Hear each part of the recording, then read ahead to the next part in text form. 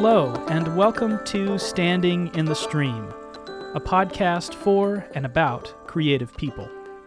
I'm your host, John Lane.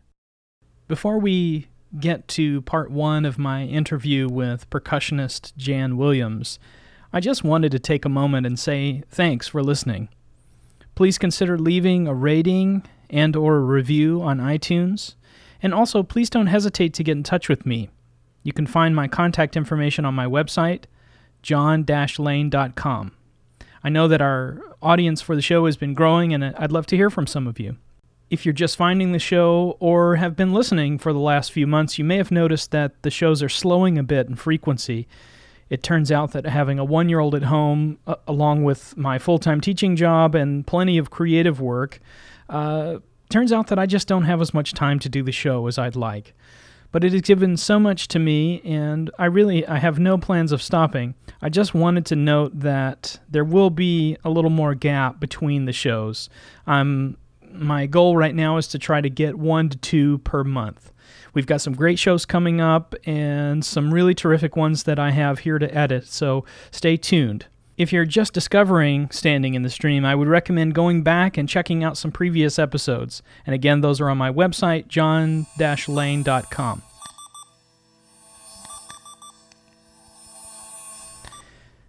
Now on to our first part of the interview with Jan Williams. And, this might be a little bit of inside baseball for non-musicians out there, but Jan is truly a living legend in our field and has worked alongside some of our most brilliant modern composers. It was truly an honor to speak with him. And now on to part one of my chat with Jan Williams. Jan Williams has had a brilliant and multifaceted career as a percussionist, arts administrator, educator, conductor, and composer. He has been deeply involved in contemporary music and has worked closely with luminary composers.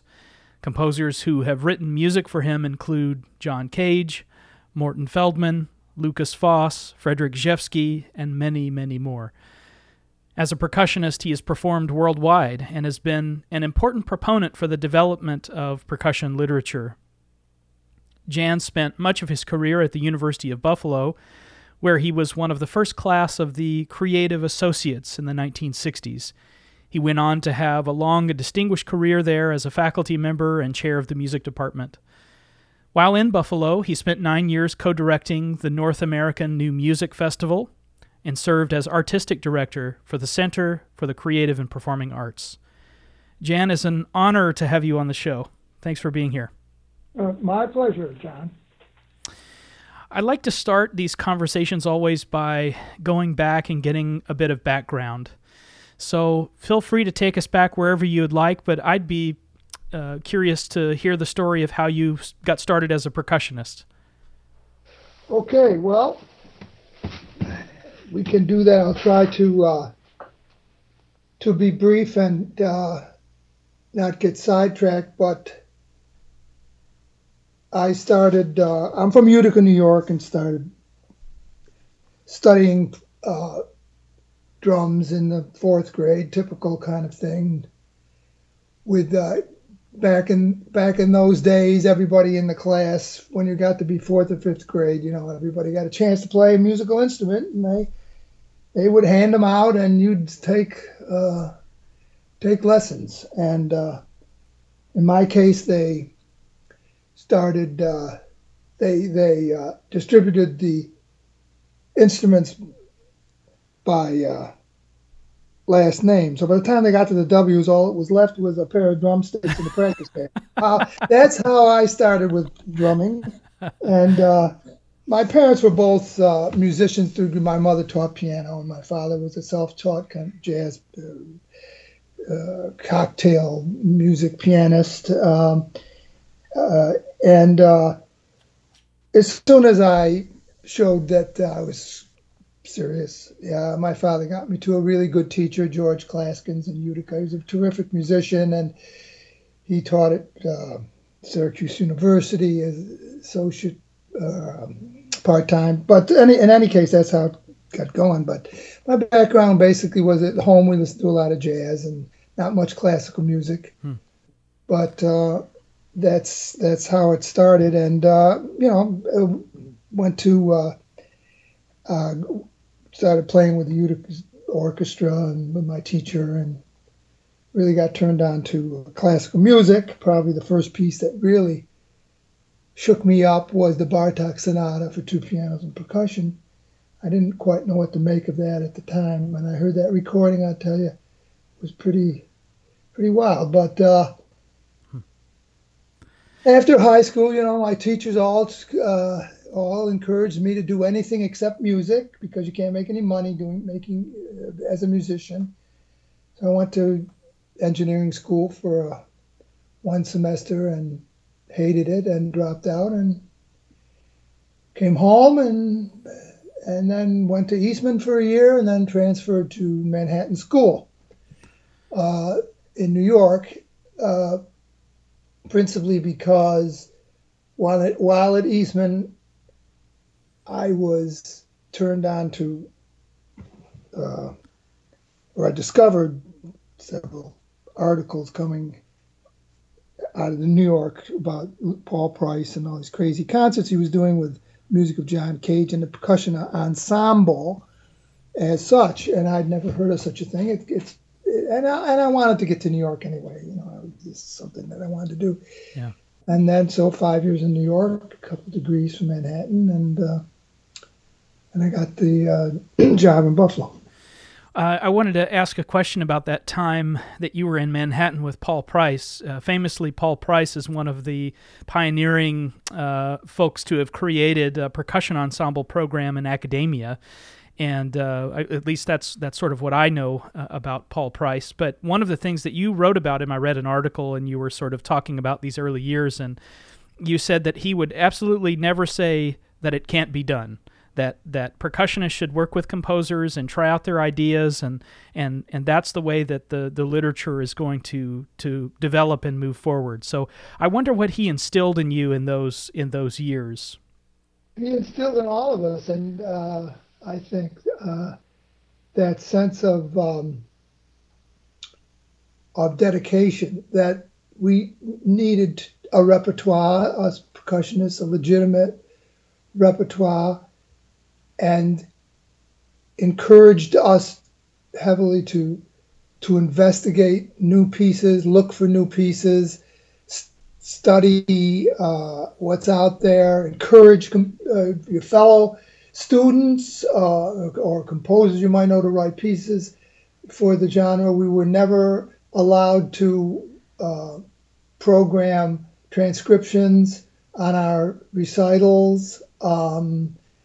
We might study transcriptions for pedagogic reasons during lessons, but for marimba most notably probably. But otherwise, that was his mission, and he instilled that in us. And it was through the work of the percussion ensemble that it was most where that was mostly realized. That he was really a pioneer in that. He had a basic repertoire of pieces that he had acquired early on, pieces that no one really knew about, pieces by Lou Harrison and John Cage and Henry Collins. He had discovered while he was a student in Cincinnati, I think. Oh, wow.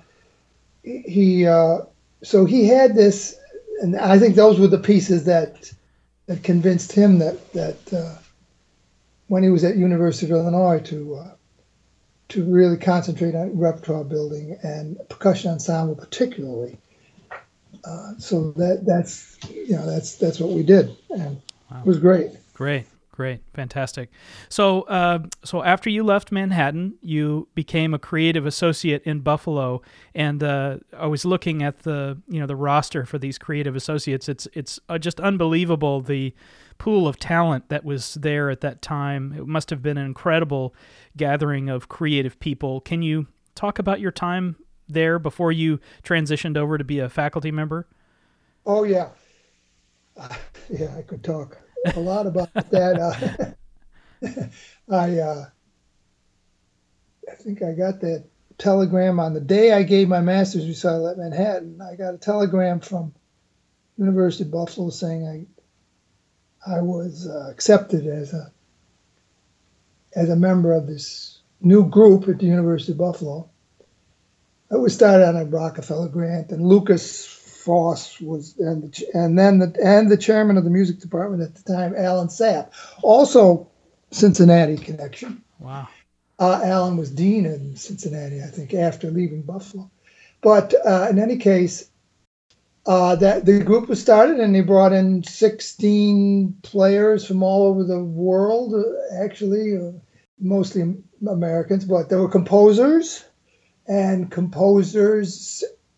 hyphenated, composer percussionist, composer pianist, most notably.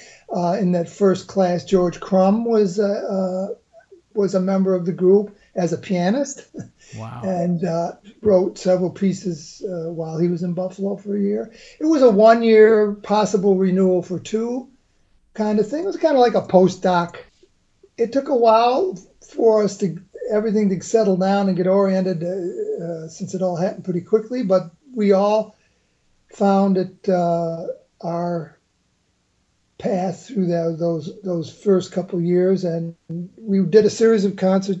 All we had to do really was present a series of concerts here in Buffalo at the Albright Knox Art Gallery, and then would repeat those concerts, maybe 5 a year, at Carnegie Recital Hall in New York. So it gave us exposure in New York, which was really great. Yeah. John Bergamo actually was the other percussionist with me. He actually got the job and recommended I do it, and so they hired me. Wow. John and I was here John was here for a couple of years, and then he went to University of Washington, I think. But in any case, it was really fabulous. I mean, besides the evenings for the music concerts, which Lucas Foss was the overall artistic director. Besides that, the Creative Associates, we ourselves organized a series of recitals at the university where we could do anything we wanted. And some people did old music, new music, great concerts. All this is documented in the university archives. And yeah, that's one of the great things. If anyone is listening is interested in this history, a lot of that photographs and things are available even online in the archives at the University of Buffalo. Yes, the university, ever since the center started in 1964, since that time, the library at the university was always very, very, very supportive in making sure that they had all the scores of the pieces we were doing, and collected all the programs and recordings, and so all that stuff is there, and the archive is really rich in terms of those years, both the printed materials and the recorded materials. But a lot of that stuff is online. We were chatting here, I just pulled up, and they have there's a document that I'll link to. It's the Center for the Creative and Performing Arts, commemorating the 50th anniversary, and there are just tons of programs and reviews from some of these concerts that you're just mentioning. I'll make sure and include this in the show notes, because it's really fascinating to go back and look at all of this, at all of that stuff. Yeah, and the thing was, John and I, when we first arrived, we had just come from Manhattan School, and we decided to do on our own ad hoc organize some kind of percussion ensemble. So got a bunch, put the word out, and we had a lot of non-music majors and who signed up, and that's when the percussion ensemble started. So we were doing that sort of on our own. I was offered a faculty position 3 years in, I think, in 1967. But the very fortunate for me was that it was always understood that I would still be involved with the Creative Associates, and all that work I did there would be reflected in my evaluations, etc. Mm. So my performing as well as teaching was both those elements were still very important for me. Yeah. And there wasn't much of a percussion program then, but we managed to develop it into and get a master's degree going, and it was So great. Rather what 30 some years. The center actually lasted 17 years until 1980. So why did the center close, or what was the it, reason for it its? was an uphill battle with financing. Its state university took a big hit in the mid 70s, fundings, and there were fewer and fewer creative associates every year. The original deal was original Rockefeller grant was to last a few years, and then the university was to gradually pick up the cost of the center. And that really didn't happen. And so there were as I said, fewer and fewer creative associates over the years. And at a certain point, I think there were only like 2 creative associates, and it was just decided that it had its run, and that was going to be it. Yeah. That was when Morton Feldman was the director. Okay.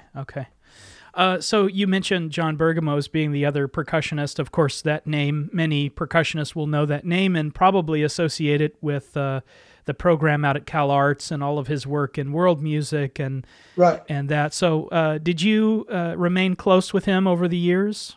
Oh yeah, yeah. We didn't see each other that often, but I brought him to Buffalo several times to work with students, and we stayed in touch. Yeah, John got actually turned on to that whole world music thing here in Buffalo. I remember the day he heard a concert by Indian musicians. I think it was Ala Raka was the tabla player, and there was this kind of an Indian music week sponsored not by the music department but some other student organizations or whatever. John went to all those concerts, and boy, after that he was just became extremely excited about Indian music, particularly, and learning tabla. And so I think that's where that came out of. Yeah, fascinating. Yeah, and he was a fabulous jazz drummer too, an improviser, and so he was really an all-around great player. Yeah, great. So I want to transition to talk a little bit about these some of these composers that you worked so closely with over the years, and I thought it would be good. I made a list of just a few names, so I thought it would be good if I just maybe mentioned a name and you could talk about what it was like to work with each of these people, or if someone else comes to mind, feel free to jump in. The first one that I would start with is John Cage. So what was it like to work with Cage? Well, I worked, I don't know, working with John Cage is not probably not a good description of the relationship, in the sense that I knew we met. I heard him and tutor in New York when I was a student. And when it came to his music, I was so excited about doing the percussion pieces, the early pieces, that I started programming a lot of his music here in Buffalo.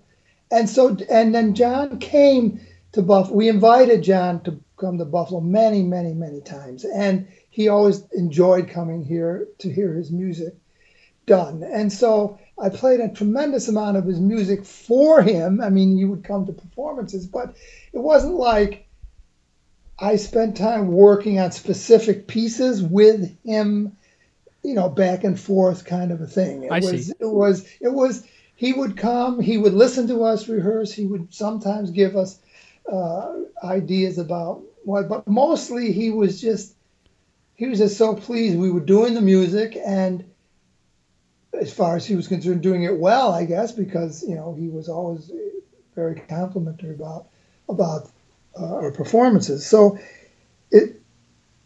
he wasn't living here in Buffalo, so it wasn't that same kind of relationship I had working with Lucas and with Morty, who lived here, and I saw, practically daily. Yeah. So, no, but with John, many, many, many years of doing his music, and he asked me to do certain performances, and sometimes doing those recordings of his music with other people. It was always a fantastic experience. The third construction, I think we did probably the first modern performance of it after it had been in the catalog for years and years, but C.F. Peters it was never available. I would Right. always keep checking and checking and checking. You remember those old C.F. Peter, when you got a piece from them, they had like the whole Cage catalog on the cover of this, Right. and of the cover of the particular piece. And we kept studying that, and we'd find these pieces, and then contact Peters, and they said, "Well, it's being autographed, and it's being copied, and it's not ready yet." But then finally, third construction came out, and I think we did it. And I remember doing it for him. Here, he heard us playing, and I remember he had a fabulous laugh and a wonderful smile. And when he hadn't heard the piece, I'm sure, since the 40s, and when the conch trumpet came in at that one, he thought that was the greatest thing. So, it was just such a special repertoire to do and to be involved in doing. Yeah. So, yeah. Great. Well, Great. you mentioned Morton Feldman. Of course, he's next on my list here, and you must have gotten to know him quite well. And I found on the archive in Buffalo there of many candid photos that you'd taken, and with titles like Morton Feldman in the swimming pool and Morton Feldman with cows, and it's really charming. Yeah. He must have been quite a character. What was it like to work with him? Well, Marty came in mid-70s, I think, 72, 73, something like that, as a visiting professor for a year. And they decided to offer him a full-time position. And I'd met Marty just in New York, briefly shook his hand, at a concert here and there. But I didn't really know him that well, but I knew his music pretty well. We were very, very happy that he decided to come to Buffalo and live here and work here. And he became the director of the Creative Associates, which was a natural thing for him to do. And I was always involved with the CEAs in the sense of some administrative work too. And so I became active in playing a lot of his music, and we did a lot of his music here for him. And he happened to like my playing, and he liked your playing. He was very supportive and asked you to do things. And he came to Buffalo right off a DAAD fellowship in Berlin, and he had met a flute player there named Eberhard Bloom. He invited Bloom to become a CA, and so then then his student at the time, Nils Vigeland, the composer and pianist. The three of us started doing a lot of his music, and then Morton wrote those three trios for us. So right, and can you mention those? Can you mention those three trios? Yeah, the Y Patterns was the first one, which is about 25 minutes, and that's for flute, piano, and glockenspiel. Mm-hmm. Then the second one, a couple of years later, it was the mid '80s, I think. Yeah, or early '80s. A couple of years later was Crippled Symmetry for the same instrumentation, except the percussion on Crippled Symmetry is vibraphone and Glock, and that's about 90 minutes. And then the third trio was for Philip Guston, which is about 4 hours or a little more in length. Wow. And the percussion set up there is Vibe Glock, mostly Vibe and Glock, some tubular chimes, and a few notes on the marimba. But those we toured a lot with him in Europe. He was in big demand in Europe, particularly Germany. So we got to go with him many, many times as the Feldman soloists to play he would design programs around his music, and not only just his music, but a lot of New York school composers. We did a lot of Earl Brown, Christian Cage, Feldman, but other Xenakis, he liked Xenakis' music, and so those pieces were very, very important to my career, and Marty was, we were very close. I drove him to school a lot because he couldn't drive, and his eyesight was really too bad, and so we were hung out a lot together. Yeah. I read the article that you interview that you did with him in the Percussive Notes. It was in the early 80s, and it's a really terrific article, just a very candid conversation, but in it you talk a lot about the King of Denmark, and you must have played that piece many, many times. I wonder if you have any insight about that. Yeah, The King was written, I think Max Neuhaus did the premiere, I'm not, in 1964. I didn't play the piece until... Actually, Morty asked me, we were going to Europe on tours, and he asked me, why don't you learn The King? Because we could do it on, in Europe and around. I said, okay, fine.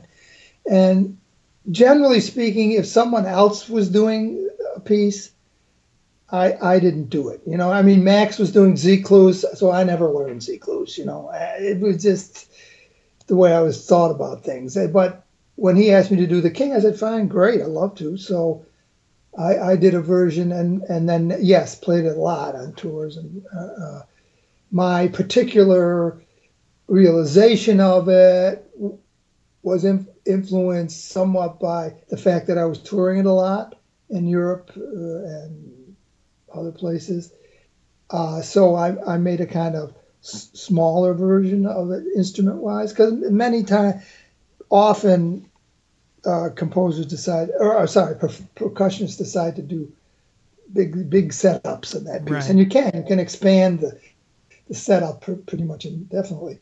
But I did a kind of basic setup, and I really liked that, actually, as it turned out, musically too, the way it worked. But yeah, did the piece a lot, recorded it a couple times, I think, and it also was a piece I thought a lot about and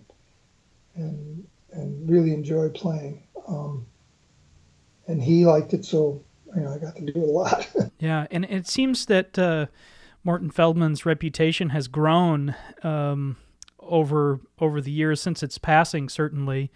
And those pieces in particular that you mentioned, the Y patterns and Philip Guston, and as he got on into his career, the pieces just got longer and longer and longer.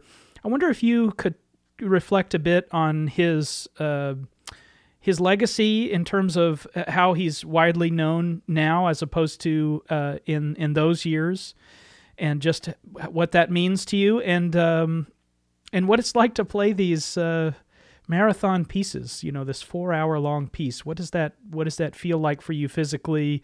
For those audiences when it's first done? Any of those things would be really interesting to hear about.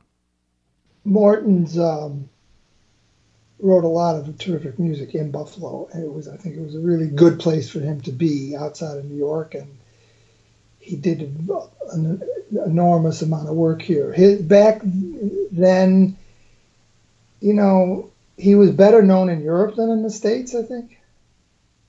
He like Earl Brown, actually, and Cage.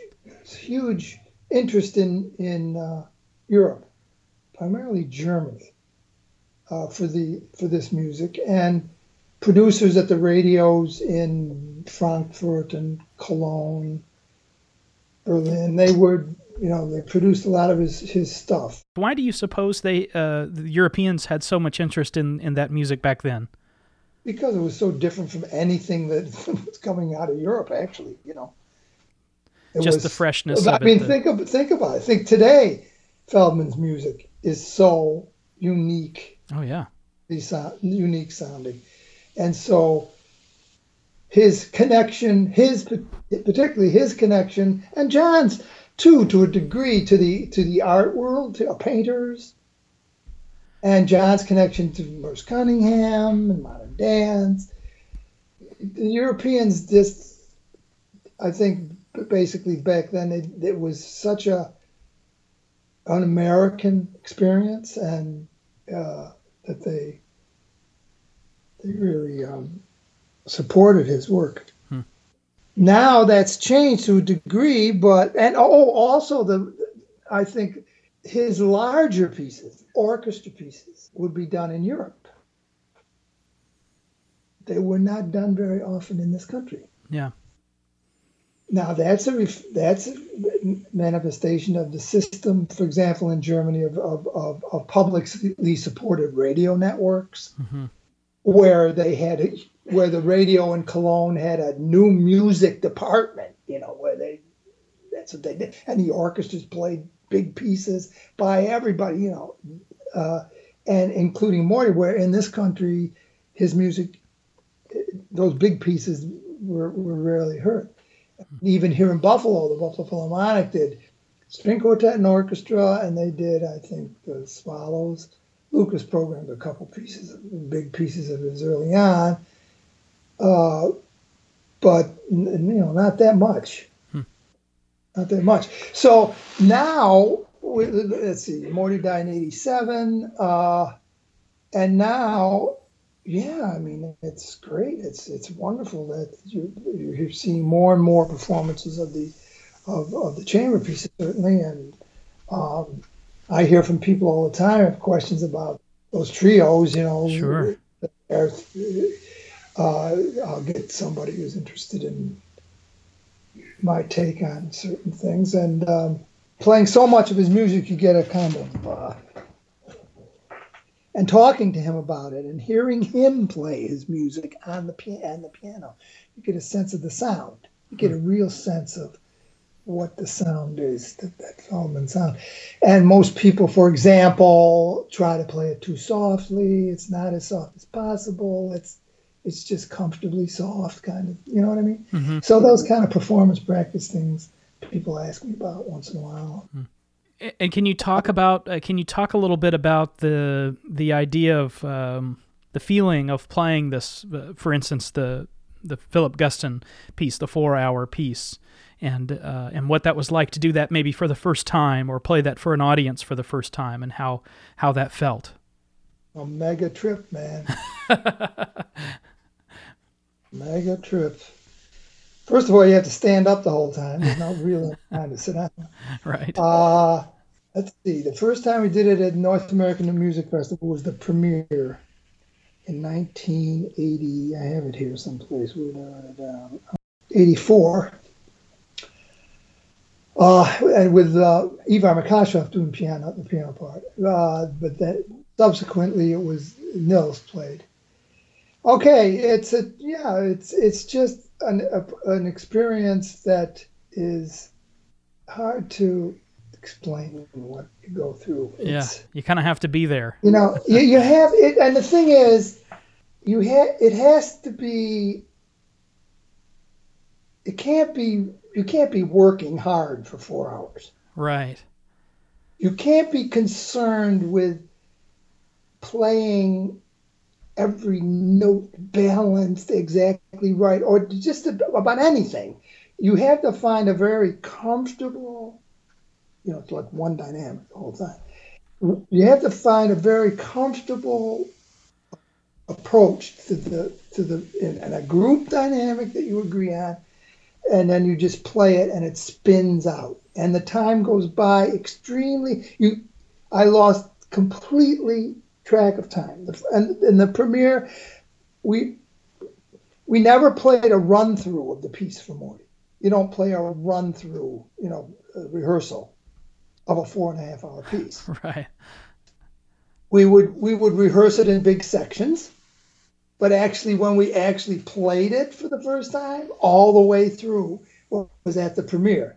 And I remember asking Morty, how long do you think it is? How long do you think the piece is? We didn't know. And he said he thought he had a sense like maybe 2.5. So I remember just before we walked out on stage to play it. And all I remember is we played it starting at 2 o'clock in the afternoon, and I remember the room we played it in at the gallery had big windows all around, glass windows. You could see this light, it was beautiful. That it was getting darker and darker during the performance. But I had no sense. When I walked off the stage at the end, when we walked off, I had no idea how long they'd been out there.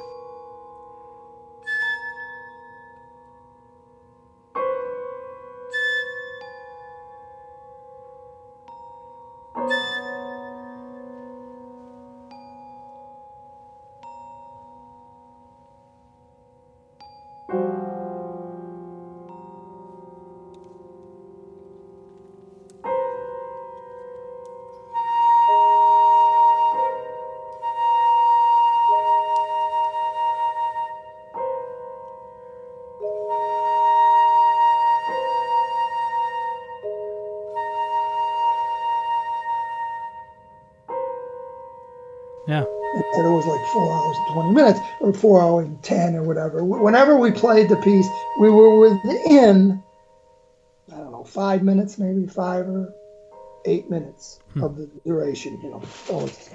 The piece is not always, vertically coordinated. It's three solos going on at the same time. So it's not like your ensemble. In large sections, there is an ensemble, but in other large sections, you're more or less independent. So it's, it's a trip. I think we did the piece maybe 12, or maybe 5, 8 times, maybe recorded it once and played it.